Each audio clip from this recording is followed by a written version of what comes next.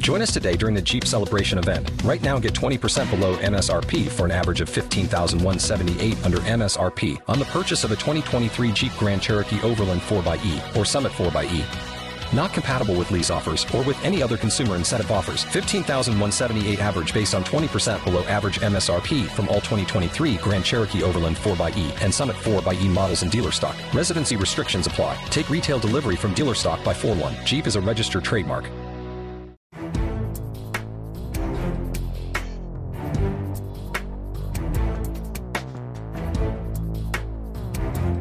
Another reason to appreciate NBA All-Star Weekend is you get all these people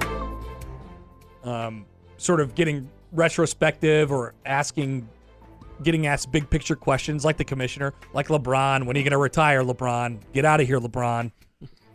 I don't know, guys. And he's like, I don't know. I guess I'm closer to the end than I am the beginning. Well, yeah, I didn't think your career was going to be 40 years long. Currently the oldest player in the league.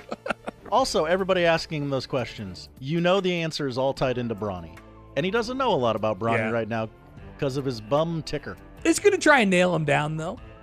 And, you know, we get some thoughts, really big picture thoughts from the commish as well. And I thought this was interesting from Adam Silver he was asked about they have the G League Ignite team, which is the team where you can basically go play your senior year of you can go play like a prep school year there instead of going to college for a year, and you can kind of the draw was you get directly prepared for the NBA with the travel and the amount of games, and it's like it's going to put you in a better position.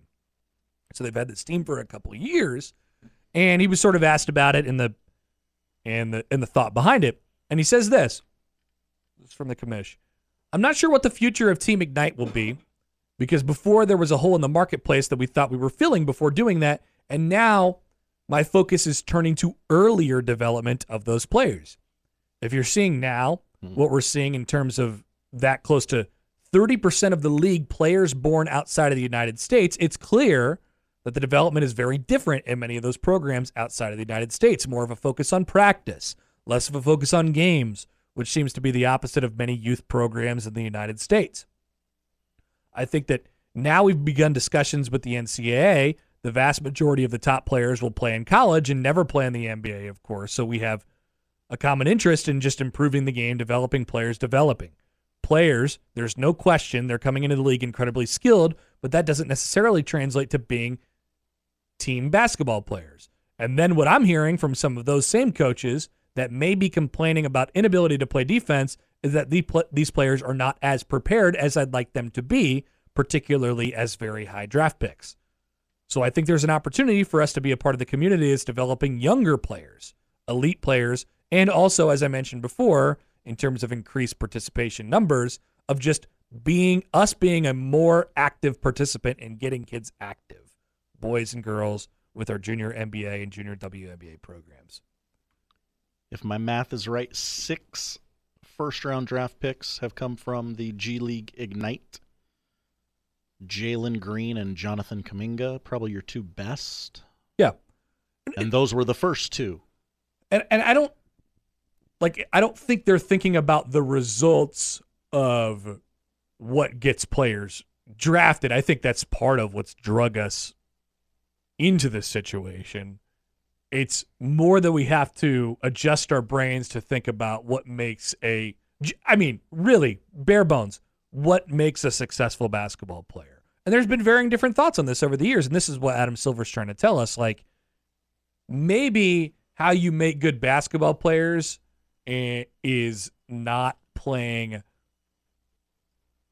400 games a year and 6 games a day in the summer. Yes, you are playing against some of the best competition, but maybe just being in game situations isn't the best way to develop skill, because the hope is by the time you get to the NBA, you are developed enough, and you still need I still want to have if I'm an NBA franchise, I still want to have my first round draft pick be battle tested and played in games and been in situations, and I want them to check all those boxes.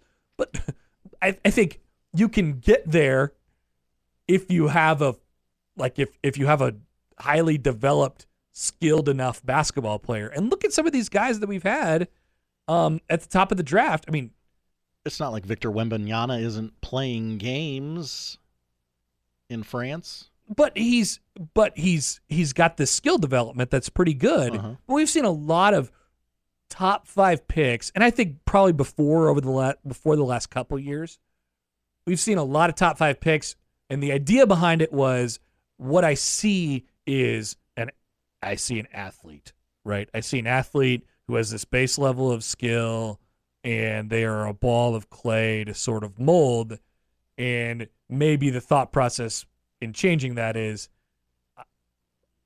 I think that we could be further along in our skill development with some of these young players by the time they get to 18, 19 years old, draft eligible age.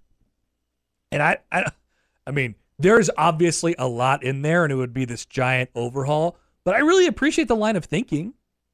Like, we've gotten to a place in the country where everybody's like, hey, let's get on the travel teams and, spend all this. It's not just the money that you spend, but the game, to cover all the games you play and the places that you go. And there's really good parts of that come out of the experience. But I do think maybe that it seems like we've lost in skill development and, practice. It feels like we've lost out on some practice. It's one of the few. I like practice. Yeah, practice. Practice is good. Practice. One of the few comments I've actually ever seen from Silver that is not, how do we grow the game? How do we make more money? It's actually focused on how do we make the game better holistically. Yeah. Like how do we develop basketball players? So it was refreshing to hear him talk that way. Also, sneakily, I think this guy's not a very good commissioner. Really? Yeah. Interesting. What makes you? What is it? Just a combination of a bunch of things? Yeah. It's just all the money grabbing and not the. Well, how do we make this good? Yeah. Sometimes I think the NBA has too much going on. Mm-hmm. I think they get their hands in a lot of different places. They do, and they're trying too many things. And I think, at a certain point, you need to kind of. I do like that they're willing to in. try things like, hey, here's a weird idea. Let's try it because no other league would try this. They're too bent on tradition. That thought process, though, is pretty sound. Like, what do we want to do? What do we really want to get out of A, B, C, and D?